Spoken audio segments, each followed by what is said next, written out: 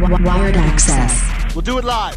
Wired access. Do it live. Wired access. We'll do it live. Wired access. Once again, welcome to a Heard That production of Wired Access Podcast. I'm your host, DJ K-Dub Omaha. To my right, I got Brian Southworth from Wired Training. To our far left, we have Marin Angus Combs from Hell Varsity Behind the Plate podcast. You could check her out. And of course, we have our very own Nebraska Cornhusker, Jordy Bahl. Jordy, welcome to the show. How are you doing? Thanks. I'm good. I'm just happy to be here. Yeah. Well, you know, there's a lot of stuff that people don't understand when it comes to someone that is at such a high level, whether it's a mental game, whether it is a physical game, whether it's the things that you miss in life, the things that you get to do in life that's different than others. What I like about you and what you show a lot of people in this area is just how to be yourself. There's nothing else that there isn't like a persona. There's nothing you're trying to live up to. You're Jordy Bahl every day, all day. Obviously, your favorite sport, maybe not. I don't know. When you were a young kid, was softball always that favorite sport? Honestly, it depended on the season. I played basketball growing up, and I always dreaded it until it was here, and then I loved it. And then I sometimes dreaded softball when it was coming, but then I loved it. So I did a lot of different things. And when you say basketball, obviously in your family, in the Bahl family, if you don't know, basketball is a big sport. Who is the best basketball player amongst the kids? I don't know. My oldest brother, Hayden, was really good, and he can still take it to Bryson sometimes. But now Bryson is still the only basketball player left in the family. So all right. And of course, your competitiveness comes from that family. Who's the fastest ball? Man, honestly, I used to think it was me. And then during COVID, I got in a huge argument with my brother one time because he thought he was faster. And so we raced and he was. So I'm going to have to say Broden. Oh, yeah. The younger one, huh? Yeah. And that's never easy to lose when you're such a competitor at yourself. What is the first time you remember stepping on the diamond? I don't know. I think the memories of being on the diamond go far back to T-ball, so I can't remember really vivid things about that. But I just kind of always grew up around it because my older brother played baseball, and so I was probably at his games a lot of the time, and that's what got me into wanting to play. Well, and when you say baseball, did you ever think as a young girl, I do see sometimes they want to play the baseball or they want to play football. Was that ever a part of your time? I would say I wanted to play with my friends, and so they were all doing softball as well, and so softball is what I wanted to do because that's what I saw women playing when I was younger that I looked up to. Now, Marin, she said a very important point about multi-sports. Loved it when it was in season, loved it when it's out of season. What do you think these athletes slowly obtain through their process to understand what sport they really want to play when they're having those kind of mixed emotions, what's good and what they really want to do? Yeah, I think I was the same way. I played multiple sports growing up, and I played basketball, hated it when when it was not in season. But I think it's just important that like the younger generation, these younger kids, I feel like they're being forced to really focus in on one sport right now. And we're seeing it like year-round training, right? And some of them are getting burnt out too quickly. So I think it's just important to know that you can play multiple sports and you can be great at multiple sports, and you really don't have to decide until later in life on which one you really want to go for. Or you can be like, there's a Nebraska commit who's going to play basketball and softball at Nebraska. So you can do both. And but it's hard to find those schools, right? Oh, like absolutely. You really got to be good to play both. We have Jalen Lloyd from downtown that's going to go to the Huskers, be football and track. To be great at two sports. I mean, growing up, were you considered one of the best basketball players that you were playing with, or was it something that you kind of loved to do but weren't? I don't know. I don't think I was like one of the greatest like in the class in the state, nothing like that. But I kind of decided to start specializing in softball. I played my freshman year in high school, and then after that, I was going to my pitching workouts after basketball practice, already tired, worn down, and I wasn't getting good workouts. And so after my freshman year was when I decided to just do softball because I knew it was going to need majority of my time and my healthiest, most energized self to give to it every day if I really wanted to start to see climbs. Well, and you brought up a great point when it comes to the extra training. Brian, obviously at Wired Training, that's what you guys work on. You see some of these athletes come from a high school level, even down to the middle school, elementary. If someone decides as a freshman that they want to consider one sport, what's your guidance on that, or how do you do it as a trainer? Yeah, I think about the freshman year is probably about the time that you're gonna have to make a decision or you're gonna fall behind. If you're playing multiple sports all year round, you're playing basketball, that's gonna take away time from the gym, lifting, and when you're training and you want to throw hard or throw good, if you're tired after basketball, you're not going in there 100%. And when you want to learn how to throw as hard as like Jordy does or someone does, you're gonna have to train at 100% all the time. So I think, if you try to mix a bunch of sports like later on in high school, I think it gets really hard. But it still can happen. Now, obviously, you chose softball. What was that decision, and what really spiked your way to go to softball?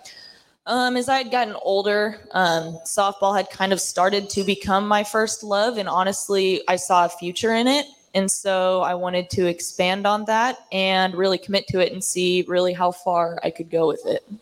Now, you're in a household full of athletes. I have 4 kids. Mm-hmm. They did nothing but always at sports. It's hard to really dedicate. How did you feel that demeanor came from your parents when it came to multiple sports, multiple kids, doing multiple things? They always wanted to support us in whatever we wanted to do. They wanted us to be well-rounded people. But then also when me and my siblings came to them and we were serious, like, hey, like this is a sport I want to do. I have dreams of playing at a really high level. They weren't at that point still trying to pressure us to keep doing all these different things. They respected the fact that we wanted to hone in on this one sport and really work on it. And so then they were on board for that as well. Well, as a freshman, you brought it in. That's when you really started finding the love. Maren, what is one thing that when she decided this freshman life and she decided that there's offers out there and things start to get real when it comes to college and high school? What do you feel? Obviously, we know that she originally committed to Nebraska, right? I feel like I have this unique perspective on your career because I was there like basically around the moment that you decommitted from Nebraska, and we were in Colorado, and you were playing for Iowa Premier.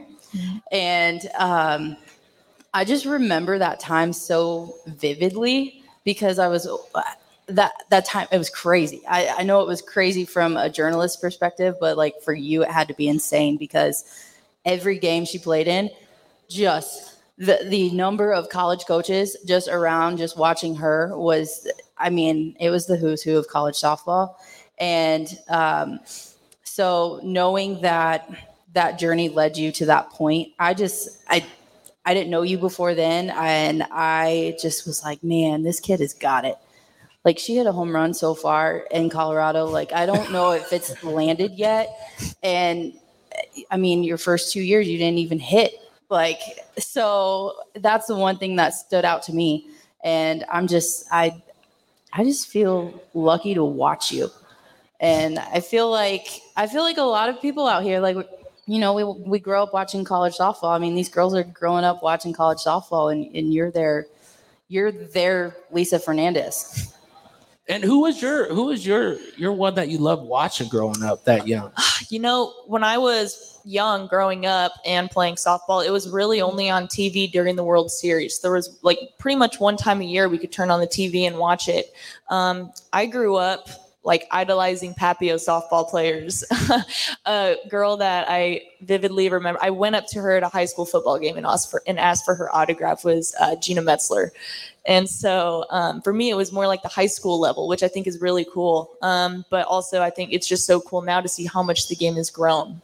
Well, and when you bring up the high school level, obviously the Papio Monarchs, they put kids into colleges. They put them in the direct path of where they want to be.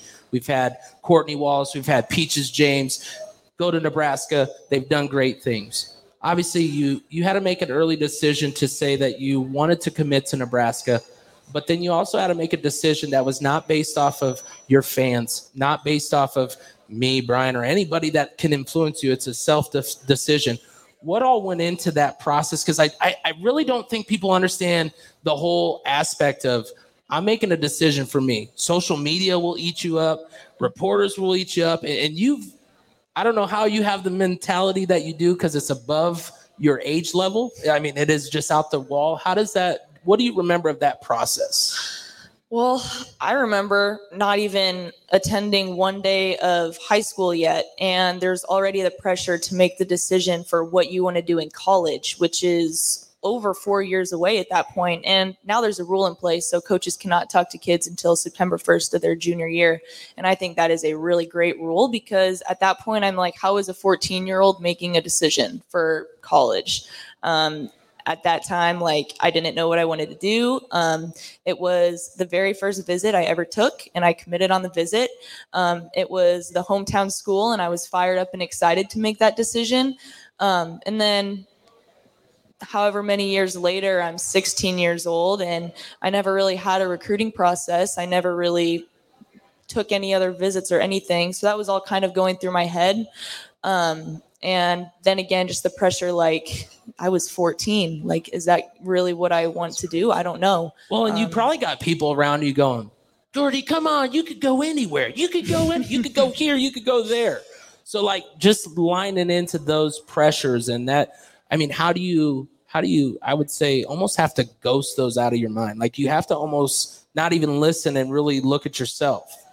I think you have to lean on the people in your life that would care about you and want the best for you, whether you touched a softball again or not. And for me, that was my immediate family. That was my parents. That was my brothers. The people that I knew were always going to have my back no matter what. And that truly knew me for who I was as an individual person, not just as a softball player, because they're two completely separate things. And so I really leaned on them. I knew that they were going to be honest with me about everything. And so just listen to those people. So, of course, we have a couple softball teams here, a lot of girls that love watching you play. But sometimes they don't understand the dedication that you've had to go through in high school. Let's just go through a high school week. What is it like for Jordy Bahl between practice with team, practice with high school, practice yourself? I mean, because if you think that you're going to get it from just your coaches in high school, we have to be reality, right? We have to let these kids know that you've got to put in something that no one's going to tell Jordy Bahl, go do this. I'm pretty sure mom and dad didn't hold your hand and say, come on, Jordy, let's go play ball, right? What's that like? Yeah, there definitely reaches an age where your parents are not going to be able to make you do things. It's on you to, it's in your hands. I would say in high school, I probably didn't have the normal high school experience. And if that's what you want, then it's just going to look a little bit different. But honestly, I didn't go out on the weekends. I didn't really have a friend group that I ran around with a lot. I was really the closest with my siblings, and I still am to this day. They're like my best friends. But yeah, like you said, it wasn't staying out late on the weekends. It was getting good sleep. It was attending practices, attending lessons, and then in between all of those things, putting in work on my own. So the next time I went to a lesson, we could work on something new. And so most of the work that goes into it is work that's, I guess, quote unquote, unstructured. It's not with your coach and your teammates. It's not with your pitching coach or your hitting coach. It's by yourself. And so, like I said, that's majority of it. And that's what a lot of people don't see, but that's also in your quote unquote free time. So you have to just make it a priority. Well, and I'm glad she brought up some things of on her own. Brian, you run the Wired Training Center, and I know that you got cameras, you see the kids. What does it mean to you when you see kids just showing up and doing what they do without you there, without parents there? Obviously, it's an atmosphere that has to be set at the facility as well, that this is an option you can have, but you've got to make the option. I'm not going to say, come on, come pitch with me. Yeah, man. It's pretty cool. I mean, there's definitely two different types of people. There's someone like Jordy that is going to be there every day and work on their own. And then some people that think they want to do that, because if you want to be as good as Jordy, you don't have a lot of choices, right? I think Nick Saban said it the best. It's like, teenagers think they have the illusion of choice, right? But when it comes down to it, like, if you want to be the best, you don't have a lot of choices, right? Like, you're going to have to do this every single day. It takes what it takes. It's just fun to watch. You said the biggest thing of choices. Obviously, Maren, you see a lot of softball players. You can't influence all of them, but obviously you're just seeing little twerks here and there. When it sees to some of the choices, being someone who reports it, are you one that tries to want to help sometimes with some of the decisions because you also coached Nebraska at Gold, right? Yeah, that's a new thing. So I coach high school and 16 and under Nebraska Gold team, and I definitely there are some girls that are just, they have something different in them, right? They're the ones that are willing to put in the extra work. They're willing to, go pitch in a tunnel at whatever facility without a catcher, right? And you've got a bucket of balls and you're throwing into a net. I mean, I think that's when there's something different about the kid, and you just have to watch that and enjoy the ride. Well, and when you talk about a ride, Jordy, you did a lot of traveling growing up in your high school career. What was one of the favorite things that you love to do on these trips? What's some of the things and obviously I know the family is what matters. The family's close, but you still have these girls that you got to bond with that are as competitive as yourself. I think that the best bonding you can do as a team is simply just going through the trenches together. So yeah, it was always fun to go travel and go out to team dinners together. That is great and that's important. But the real bonds were made when you're grinding through the heat of the day. It might be your third game of the day, and you're just trying to piece it together and finish strong. But honestly, one of my favorite memories from that travel ball experience was going out of state to these big softball states, wearing Nebraska across your chest and playing the California Batbusters, Texas Glory, the big name clubs from big softball states, and just giving them a game and competing with them. And it's because no one really was expecting anything from our team, but we showed up and we gave them what we had, and that we gave them our best. And it was super fun because I think it caught a lot of people off guard. Well, yeah, I mean, we're just a corn state. We just grow corn. We don't play no sports. We've never seen a bat. Is that a ball? I don't even know what it is. So, of course, you're showing up. You're showing out to these things. You get that offer from Oklahoma. What is that? Like, how does that feel knowing that powerhouse? You've already had Nebraska in your back pocket. How does all these offers come together for you, and what helps you make a decision like that? Man, I think it, again, a really big thing for me is that it was always important going out of state to represent Nebraska. And so I think a really cool thing about that time was knowing that the same could be for any other girl from this state. You don't have a ceiling set for you just because you're from here. Dream as big as you can and as big as you want to, and work towards that because you're in the driver's seat. There's not a limit unless you put one on yourself. But I think when it came to making that decision, again, it was listening to my inner circle, the people who are close to me, giving them what I was thinking, knowing that they would be honest with me, and then just listening to yourself and your heart, and have an idea of what you want in each program, and try to make the decision that you think is going to be best for you as a player and a person. So when you commit to Nebraska early, right, 14, then you reopen your recruiting at 16. Obviously, Oklahoma came knocking, but were there other schools that you visited as well? That was another situation where I took one visit. If that says anything about me as a person, I'm a little impulsive, but it's good. It feels right. I listen to my gut a lot of the time, and I think that's good advice to give you girls too. If something feels right and you want to trust your gut, but also listen to your gut when it doesn't feel right. So. And of course, you go through with the Nebraska 18 Gold. You guys have a great team. You go down to Florida, win the championship, right? California, yeah. California. Yep. You take that next level, that next step of making a name for Team Nebraska. That's all across the chest. Explain those mental things that you have to still battle, because you're going against some of the top prospects in the country to be able to have a game like that at 18? I think something that was so special about that team is that we did have a lot of talent, and then we had pretty much everybody just buy into the team mentality and just knowing your role. And so also just knowing that it wasn't always going to be perfect. I think one of the funnest things about that year is that we had our back against the wall a lot of the time. And while that's a situation that pressure is something sometimes people shy away from, you get better when you welcome that pressure. Because you have to be tested to know if you're there. And a lot of the times it doesn't go your way, but that's how you know, okay, back to the training room, back to the weight room, back to the pitching tunnel, back to the batting cages, and then want that test again. And so the next time it comes, see what the outcome is. If it's different, great. If it's not, back to work. But yeah, we just felt that pressure a lot that year, and it made us a lot better. And when you say back to work, what is your favorite thing that you work out and do, and what's the least thing that you wish that you just didn't have to, but you know the importance of it?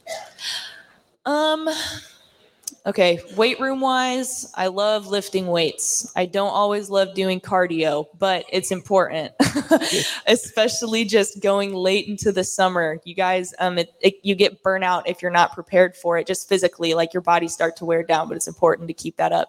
But then pitching wise, a lot of the times it's just back to the basics. I think as a pitcher, you can get so caught up in these, I don't know, random things, like maybe wanting to work on this one pitch or something mechanical, but it really all comes back to the basics, and you just have to go back to your foundation, because a lot of the times, like, it's little mechanical things that will start to fall apart, especially as you get later on in the season and you get more fatigued. So it's just always back to the basics. And when you think about the pitching in general, who can you accredit some of your major transformations when it comes to your pitching game?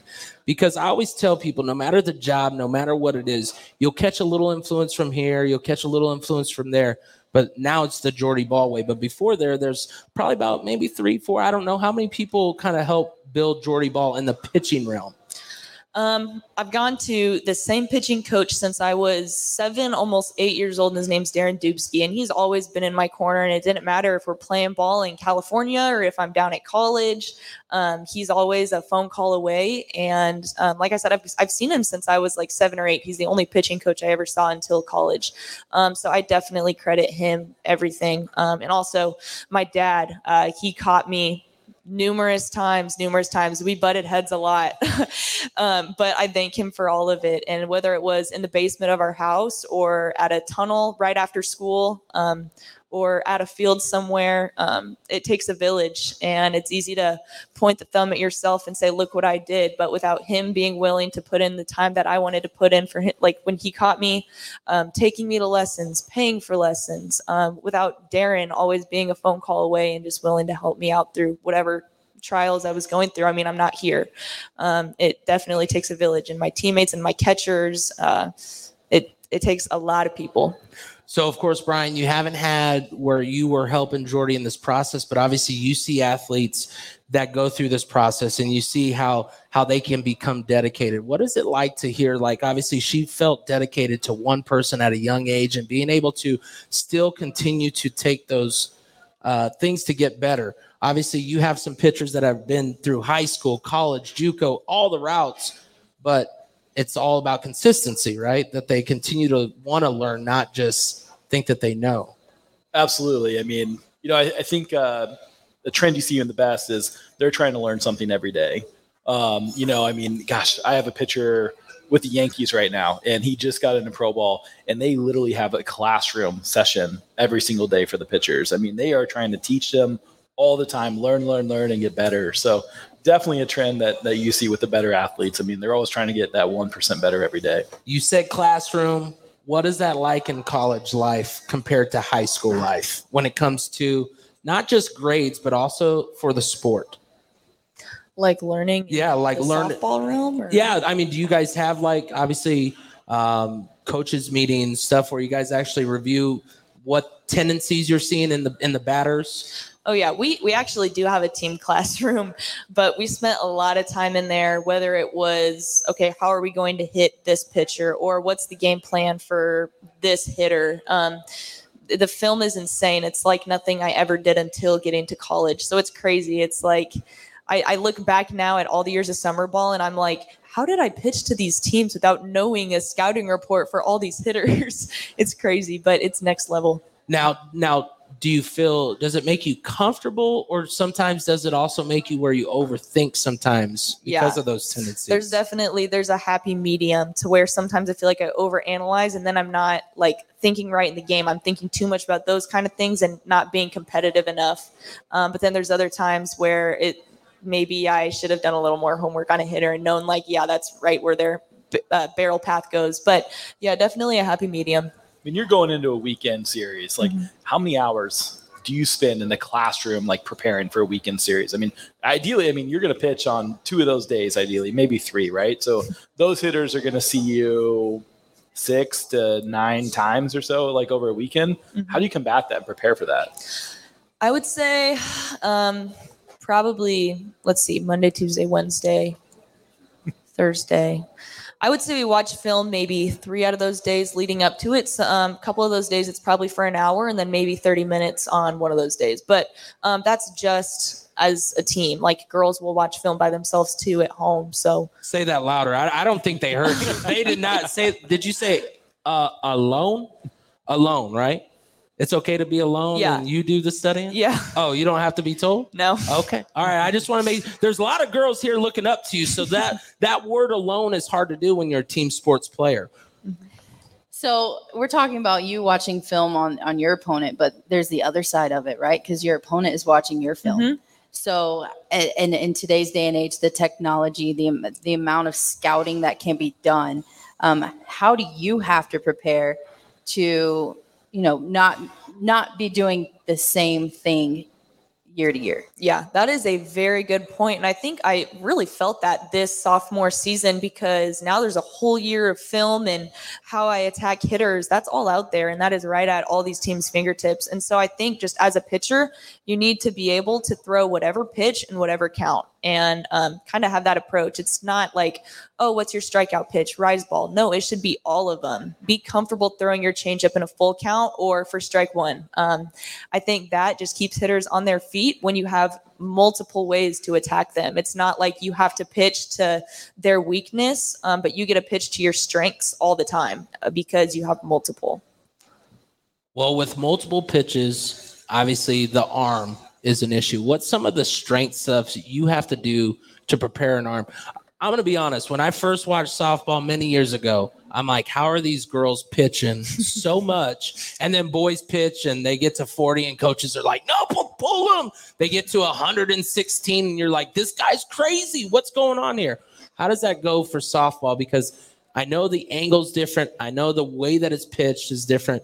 But, I mean, it still don't make sense to throw 100 and some odd softballs. Yeah, so just naturally on the body, the underhand motion of the arm it's much more natural than overhand. And so, I mean, it might not look more natural all the time, but it is on the shoulder. So I do a lot of like forearm strengthening stuff because you just got to spin the ball a lot. And then a lot of like back, scap, like shoulders, not a lot of bicep curls really, but everything just that supports the arm because the muscles have to be able to just handle it. All right. Favorite pitch to pitch, the one you hate to throw. Well, kind of like I said, I mean, it I know you have them all, but there's got to be.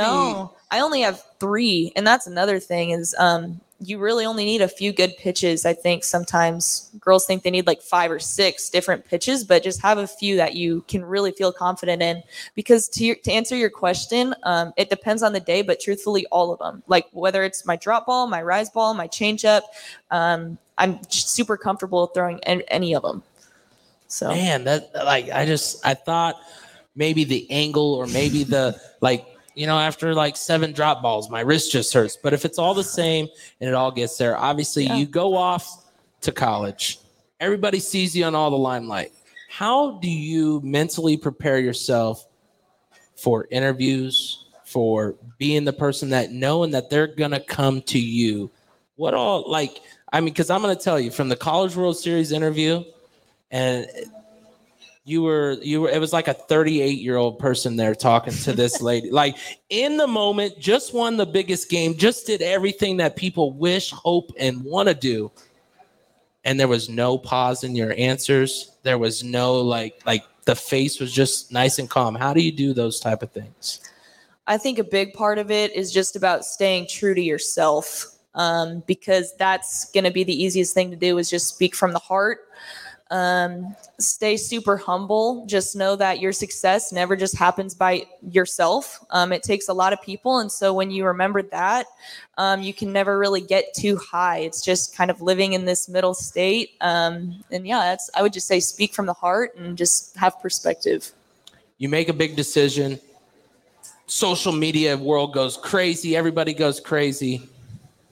Talk about those moments and how you can keep composure when it comes to social media. I don't have to lie. My kids, they didn't get it till they graduated just because social media can beat up on these kids.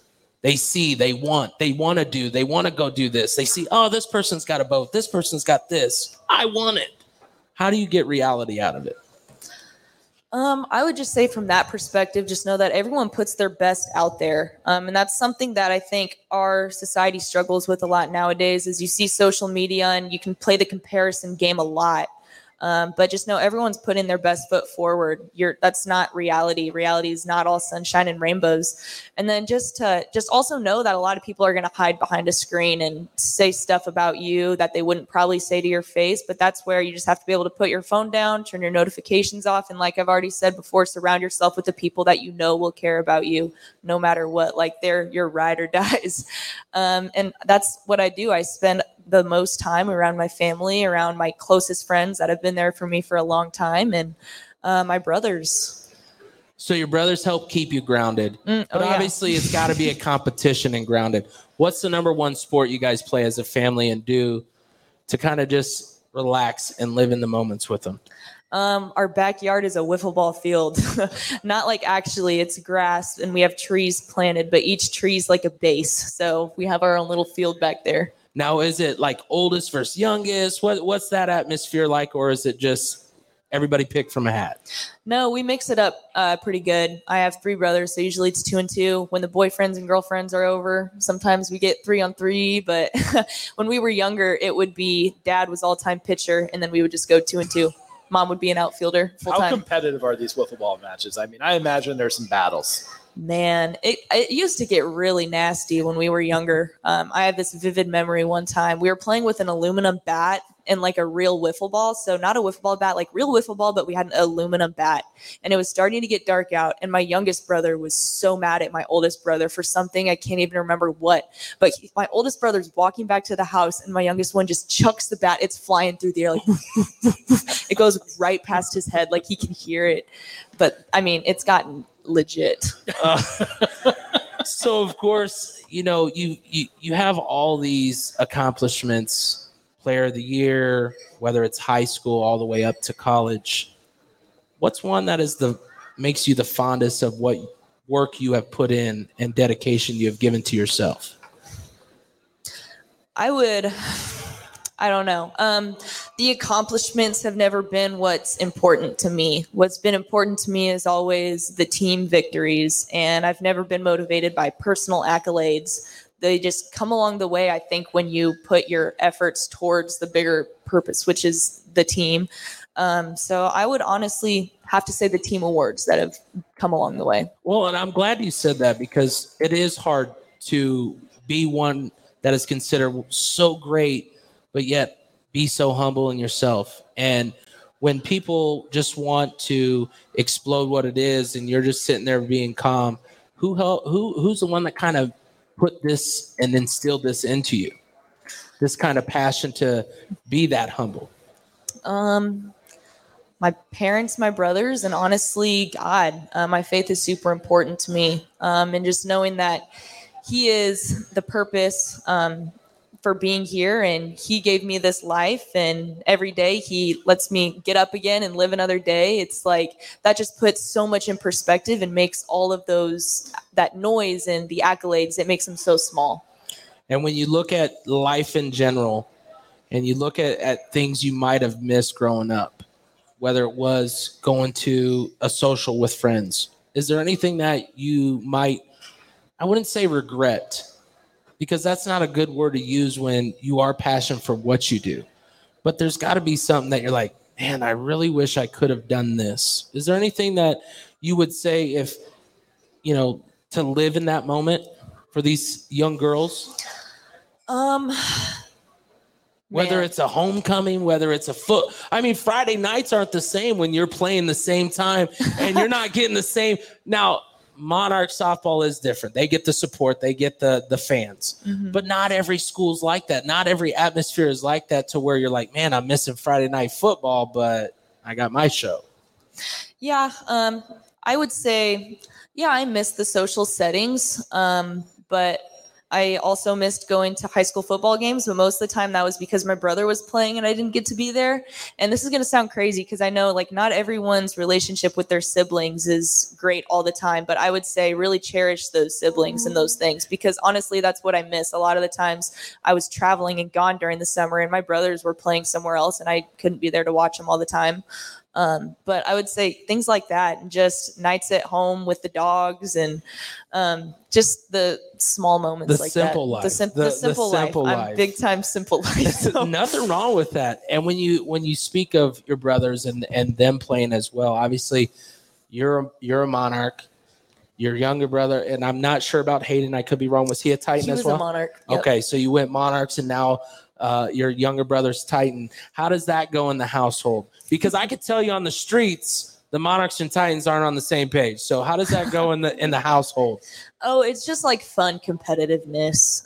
We always joked around back and forth, especially during the Monarch Titan football week, but it was all love all the time. We all knew if it never got nasty to where we were being serious. It was just fun. So what does mom and dad actually claim? Both. They're absolutely Do they have a half shirt? You know how some people do the half shirt, one half Monarch, one I don't half know Titan? if they have the split shirt, but their closets were split. So half and half. Made sure distance. Brian, obviously you guys just won some games. Explain how even 9-year-old boys see a name like Jordy Bahl. What is that atmosphere like to just see from a distance? Obviously, she's just there to watch a game and see it. But the idea of what Jordy means to kids in Nebraska, it's mind-boggling. It's bigger than life. It's, and the reason why she came back to Nebraska. What is that like? I mean, you're just recently experiencing it. Yeah, no, she's got rock star status around here. That's for sure. So, just this weekend, I know she was at one of her games, and people got to notice she's there, and all these girls, siblings, look at her as they just saw Tom Cruise, right? It's just unreal celebrity status. It's pretty cool, and they all watch her compete, and we've talked to our baseball boys, guys, be like Jordy when you get up on the mound, right? Just turn into that competitor and go get it. So you're you got to really explain the competitor part, because if you see him up there underhanded, I don't know what else to tell you. You might not have done the right thing. Marion, obviously you've been around a lot of athletes and you've seen a lot of people come and go. What does it mean for someone like Jordy to come back to the state? Obviously, being a member of the Nebraska Gold, alumni, as many would say, what does that mean for a team that you're starting now to get into and coaching? Yeah, so I'm still fairly new to the state of Nebraska. I moved here 2 years ago. So I learned, actually, I think it was regional weekend, and we were playing in a tournament at Papio Landing, right? And at the time, everyone was watching the Nebraska-Oklahoma State game, and I say everyone because there were games going on, but I think there were more people in the stands watching their phone and cheering for Courtney. Mm-hmm. And that was a feeling that was different than anything I'd ever witnessed, because they were cheering for their own hometown kid. And I think that's the same feeling that we're getting now with Jordy coming home, right? Where it's one of their own. And so I see something similar, and I know you don't believe in the Bahl effect, but it is real. And to see what's happening with Nebraska softball right now, just in general, outselling the wait list has already surpassed what the stadium can hold. So that to me it speaks volumes to what you've done for the sport, not just overall, but like just here, right? Because now that you're going to be wearing red, I mean, we're going to be at Papillion Landing, come time for regionals next year, and everyone's watching Jordy, right? Yeah. So I think it's just so different. And I never really got that feeling. I moved here from Tennessee. I actually talked about this the other day. Like, the picture for me growing up was Monica Abbott. And now, granted, like, it wasn't on TV then, right? We couldn't watch every game, but I still never felt like across the state of Tennessee, people were, wanting to watch Monica Abbott pitch every single game, right?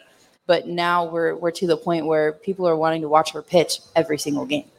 Well, the come home has happened. You're home. What is it to the kids that makes a difference for yourself? What is it to the atmosphere? I mean, you've been to a couple softball camps. You've been to, you're not afraid to talk. You're not afraid to mingle. For you, like you always say, you're always humble, so you're never afraid of it. What is it like now, knowing that you're home? Because I'm going to tell you, I did see when I was out last week, I did see some young girls in Oklahoma softball hoodies, and I'm like wondering, are they going to switch this up? Like, they got to, right? I mean, what other connection do they have to Oklahoma softball than Jordy Bahl? Now she's home. Are they going to switch? What is that like, the atmosphere? It's cool. I've just absolutely loved getting to connect with girls from around here. At Oklahoma, it was awesome. We had just a great outreach to softball players all across the country, but it just means something different being able to personally connect with girls from back home, because I used to be these girls. So it's been great. Now, everybody's hoping and knowing, obviously the pitching's going to be there. What's the biggest thing that you're looking forward to with being home and being a Husker? Just like team wise? Yeah. Yeah, they have a great team. They've been competitive. They have great bats, great defense.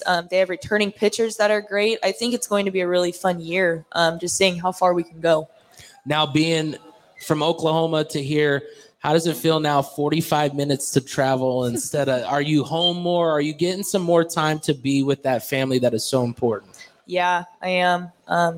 It's funny because whenever I would drive down to school at OU, I passed Lincoln like 45 minutes into my trip, and I'm like, all right, here goes another 5.5 hours. So just knowing that, like, on a weekend, I'll be able to come up if the family's getting together to celebrate a birthday. I'll be able to catch some basketball games, some football games, and watch my siblings. Like, that I think is what is when the fall comes and it's really going to start to hit and sink in, that I am not like a whole day's drive away from these things. I am 45 minutes up the road. Well, if it's anything like I was for my oldest, she went to Lincoln, she just graduated. I'm willing to do whatever. You want me to come get you? Yeah, I'll come. It's so weird as a parent when you're willing to go even 5 hours to go get them, or even the 45 minutes, that like without a hesitation. But like as a parent, that dedication is not always understood from the kids.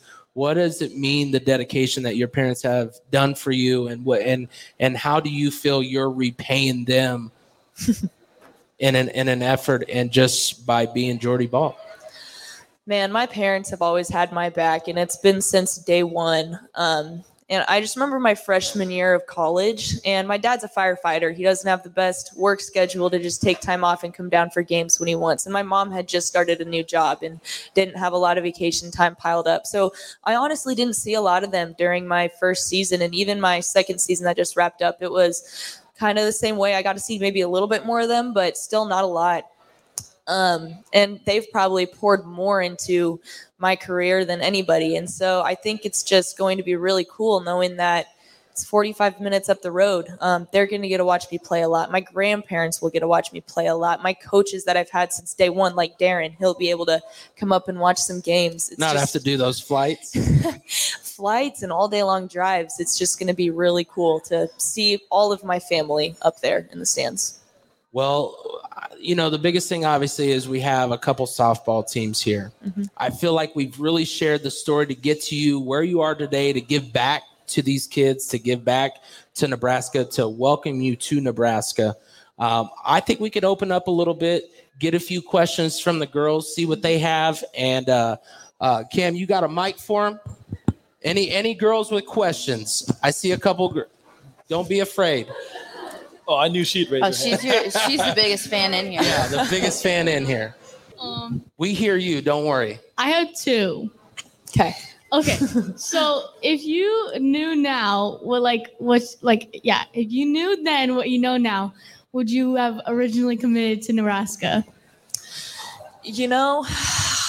I think everything happens for a reason, and I would not change these last 2 years for anything, because moving away from home and having the experiences I did, good and bad, it's going to be like that wherever you go. But I learned so much in these last 2 years, and there were so many things that happened that I don't think happened just for no reason. I think they happened for a purpose, to teach me lessons and everything. I would do it all the exact same way.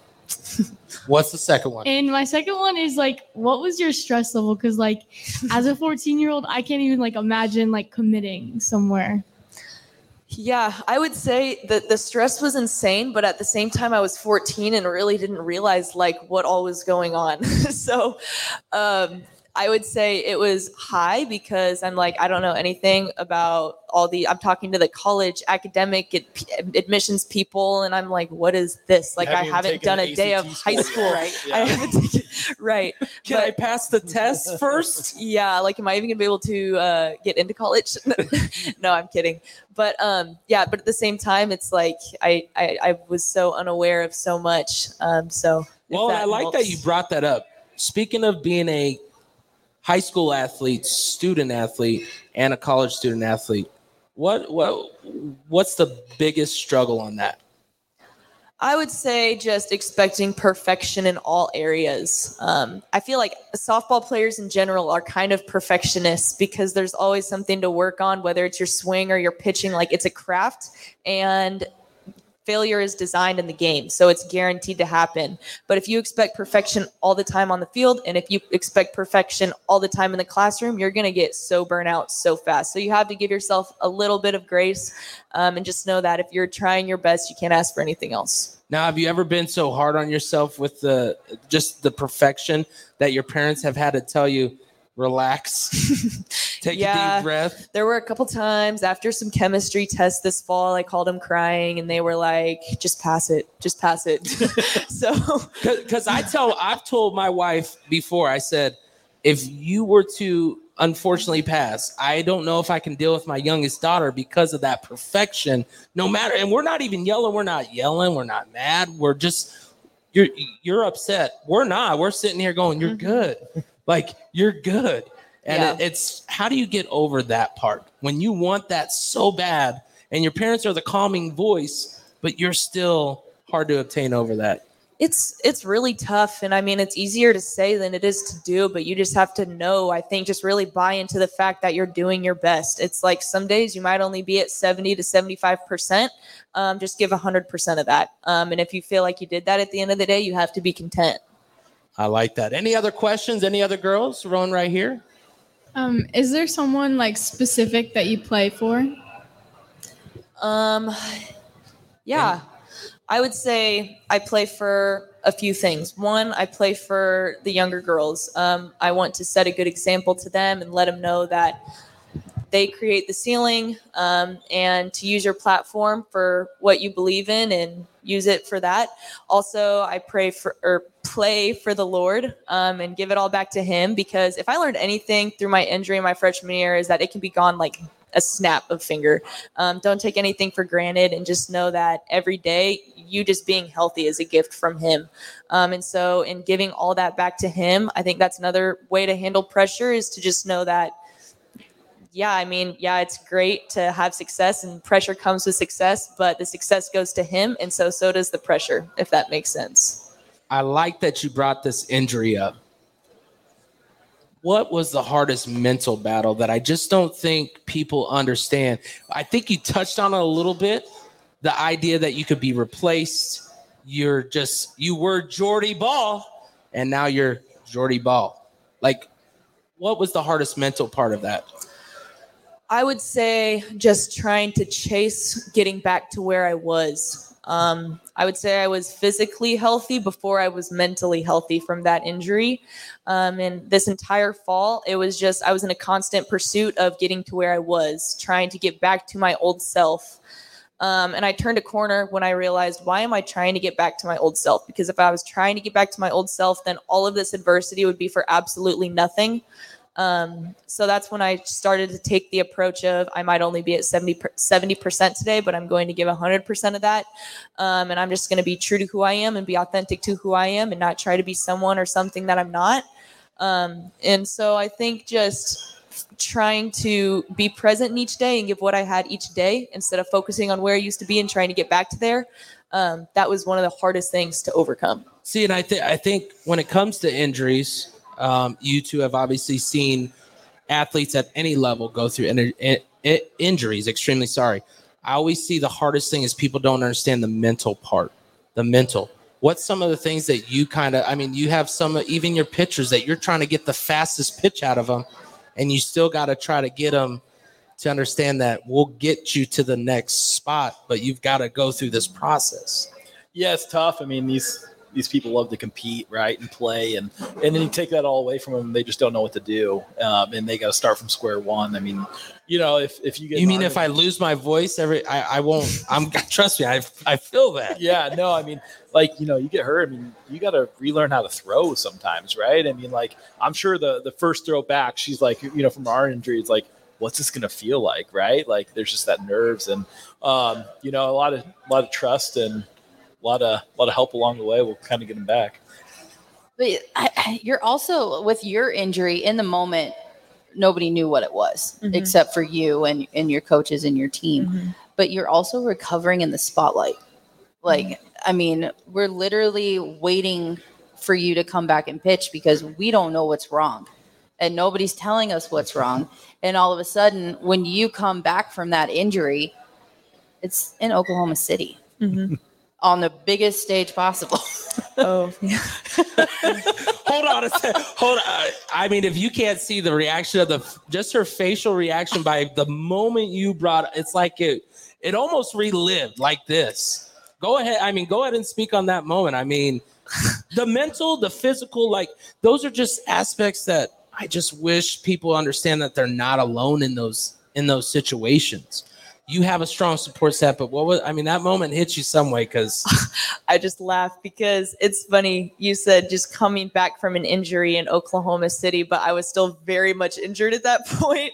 It really didn't start healing until after all of that. But that was just that was hard because I was not at 100% at that point. But more than ever, I was just trying to trust my defense. And man, they showed up. So yeah. Thank you, defense. Any other girls out there? Any other questions? Oh, we have one down here. We have one right down over here.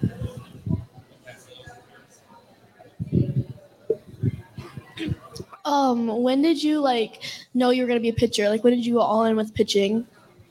Ooh, good one. Yeah, that was a good one. Like I said, I was 7 or 8 years old when I started working with Darren. And from day one, he kind of made me aware that this is going to take a lot of time. I don't want our lesson to be the only time you throw every week, but the goal is that every time you come back, we can work on something new because you've fixed it over the week. And so I think right off the bat, he kind of made me very aware of what it was going to look like and how much it was going to take. And so I think that just commitment kind of happened around that age. Well, I like that you brought up an expectation.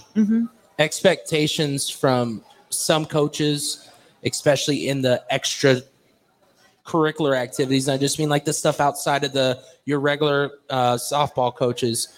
It's always hard to find that trust and find that person that's going to hold you accountable. What was one thing that you remember for him holding you accountable to know that the next week you come to see him, he just doesn't want to see it? Because I know the way I live myself.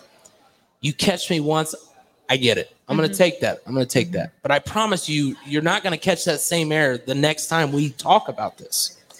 I would just say that it's kind of evident. It's like you show up and either you're still working on the same things and he asks you, how many times did you throw this week? And you're like once or 3 times. And he actually believes you. But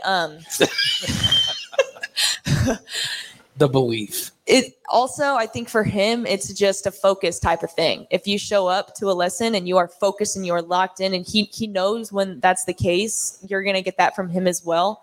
But if you show up and you didn't look like you've been practicing all week, it looks like you hadn't probably touched a ball for a few days, and you're also kind of just not mentally in it when you're with him, you're going to get that from him. So I think the physical piece and the mental piece are tied together as well. So he kind of is just really good at what he does, and he can see that. And did your parents hold that expectation knowing what the coach had as well?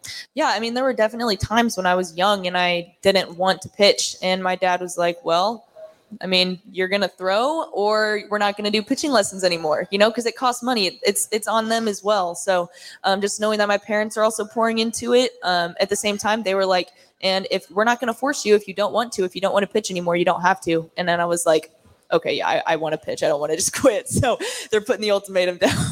It's weird how different ultimatums throughout life. I mean, my youngest, fondest thing that I remember is my parents said, it's either smoke or a car. And I wanted a car. I mean, you know what I'm saying? Like when parents put those ultimatums on, you're kind of like, what do I really want? Yeah. I know someone else here had a question. Anybody else at this table? We good? Any other girls? Biggest fan over there. Yep. Biggest fan.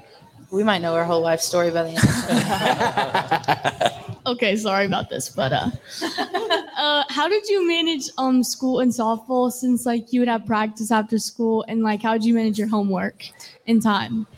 Yeah, I think it's just use your resources. It's going to take just accountability of you to make a schedule and actually figure out before the day starts where you're going to have time for those things. There might be some nights you need to have a late night, or there were some mornings I got up really early and did my homework before the day even started so I could go to bed a little earlier. But it's not going to be easy, and I wouldn't expect it to be easy either. So just have an understanding of what it's going to take, and just know it's going to be hard. But if you commit to it and you use your tutors, if you set aside study time, it's definitely doable. As we talk about academics right now, what is your goal academically? What degree are you getting, and what are you wanting to do with it? Yeah, so I'm not really sure what I want to do after college. I want to be a nurse, but I also like the idea of being a teacher, and I also like the idea of being a coach. So right now my major is human development and family science, and that has a lot of electives. So if I decide later on I want to go more the nursing route, I can plug in some science classes so I can qualify for an accelerated nursing program. Or if I want to go the teaching route, I can kind of plug in some of those classes. And then that kind of just is leaving it open for now. Well, you have a wide variety of the wants or possibilities. What leads you to those type of things? What's some of the characteristics, or what's some of the things that make you want to do those things?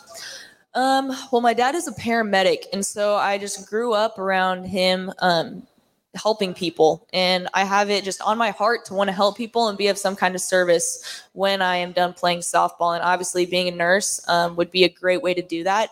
But then also my mother just has the same exact heart for helping people, and she spent a lot of time in the classroom as well. She was a para for the longest time.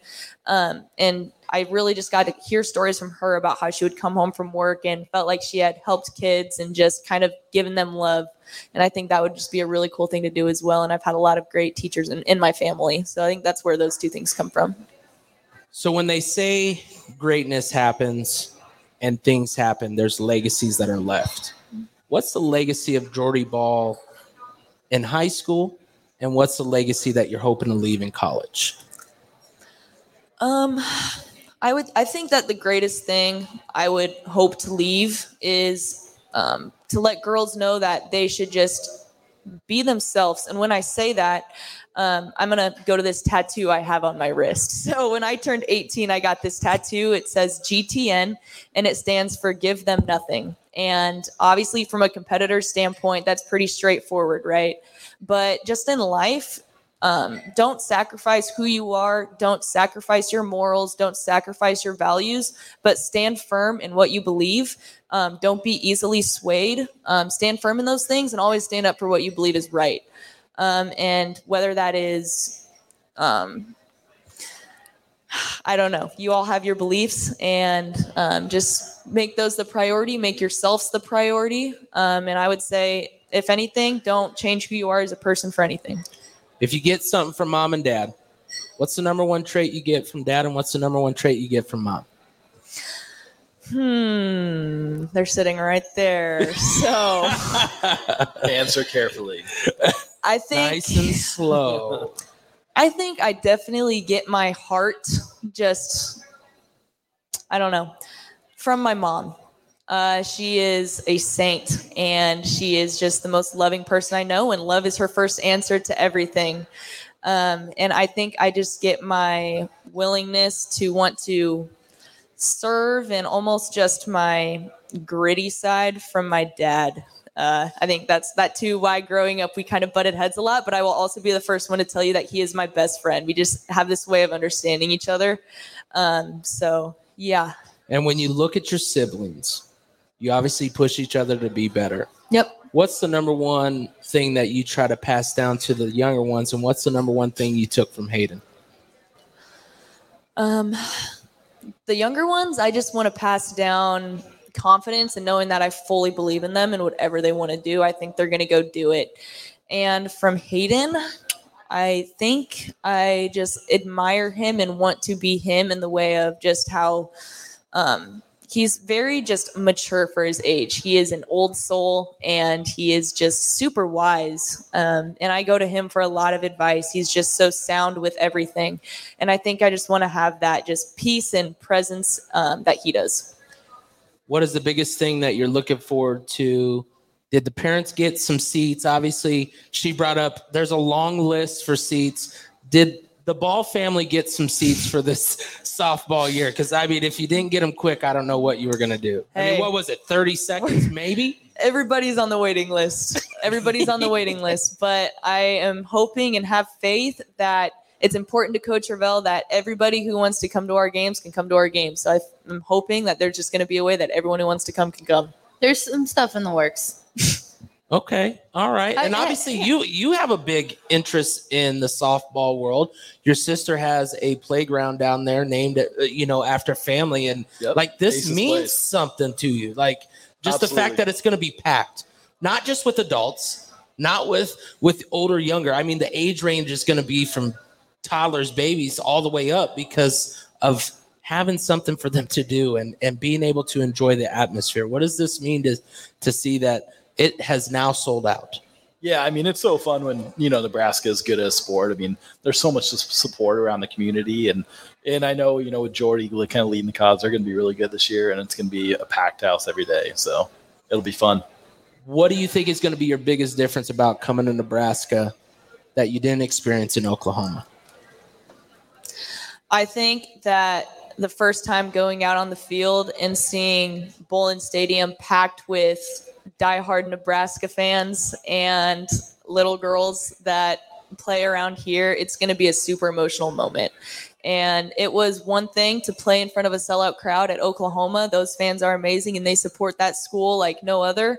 But Nebraska does too. And these are my hometown people, the people that have been there since absolute day one. And it's going to be, I think, an emotional moment. I think it's going to be special because, Nebraska loves Jordy as a player, right? But they also love her as a person. And I think that's going to be just really special that maybe she just didn't have that same connection as, Oklahoma coming in. But, they like Jordy for Jordy and know Jordy. They've been following her forever. And I think that's going to bring a really unique aspect to the games this year. And obviously for your guys' team, is it harder to see, this aspect of it because she said they really didn't get to watch a lot of softball unless it was certain times. How can you integrate? Obviously, I appreciate the coaches for canceling their practice and letting these young ladies come see someone they look up to. I mean, that's awesome. But how do you try to enjoy the atmosphere that's being created and the give back, but it's still kind of hard?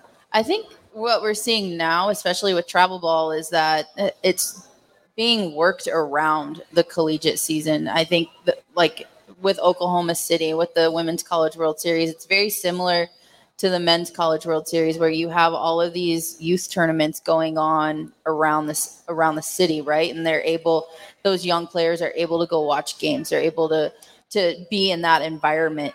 And I think we're seeing more of that, right? We're seeing more and more of these opportunities come up. But as far as encouraging the younger generation to watch softball, every year there are more and more opportunities for them to watch. And I think just in Nebraska right now, I mean, I'm with Jordy going to the Huskers, but Omaha too. Omaha is coming off of their first. I know for baseball they own the state, so I mean, Like, softball is doing pretty good as well. Yeah, and so for Omaha's coming off their first trip to the postseason, and it's just exciting to see the growth of the game in this area, and just it's just something so cool to be a part of. Now, Jordy, I'll get you out on this. Obviously, you've said a lot. You said a lot of momentous things for these people to remember.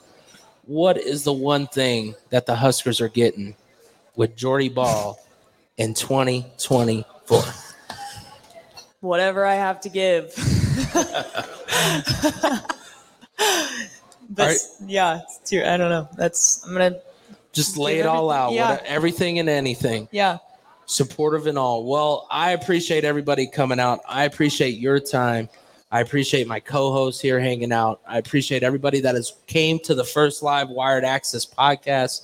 There's nothing better than to just talk Huskers. I mean, that's what we live here for, right? That's what Hell Varsity means. That's what, that is what's, I mean, look at the hair on the arms is up as if I'm saying go Big Red. But, I mean, before we get you out of here, we might as well do it right one time, right? Go Big Red! Go Big Red! That's right. Wired Access Podcast, DJ K-Dub Omaha. We appreciate you tuning in. Until next time.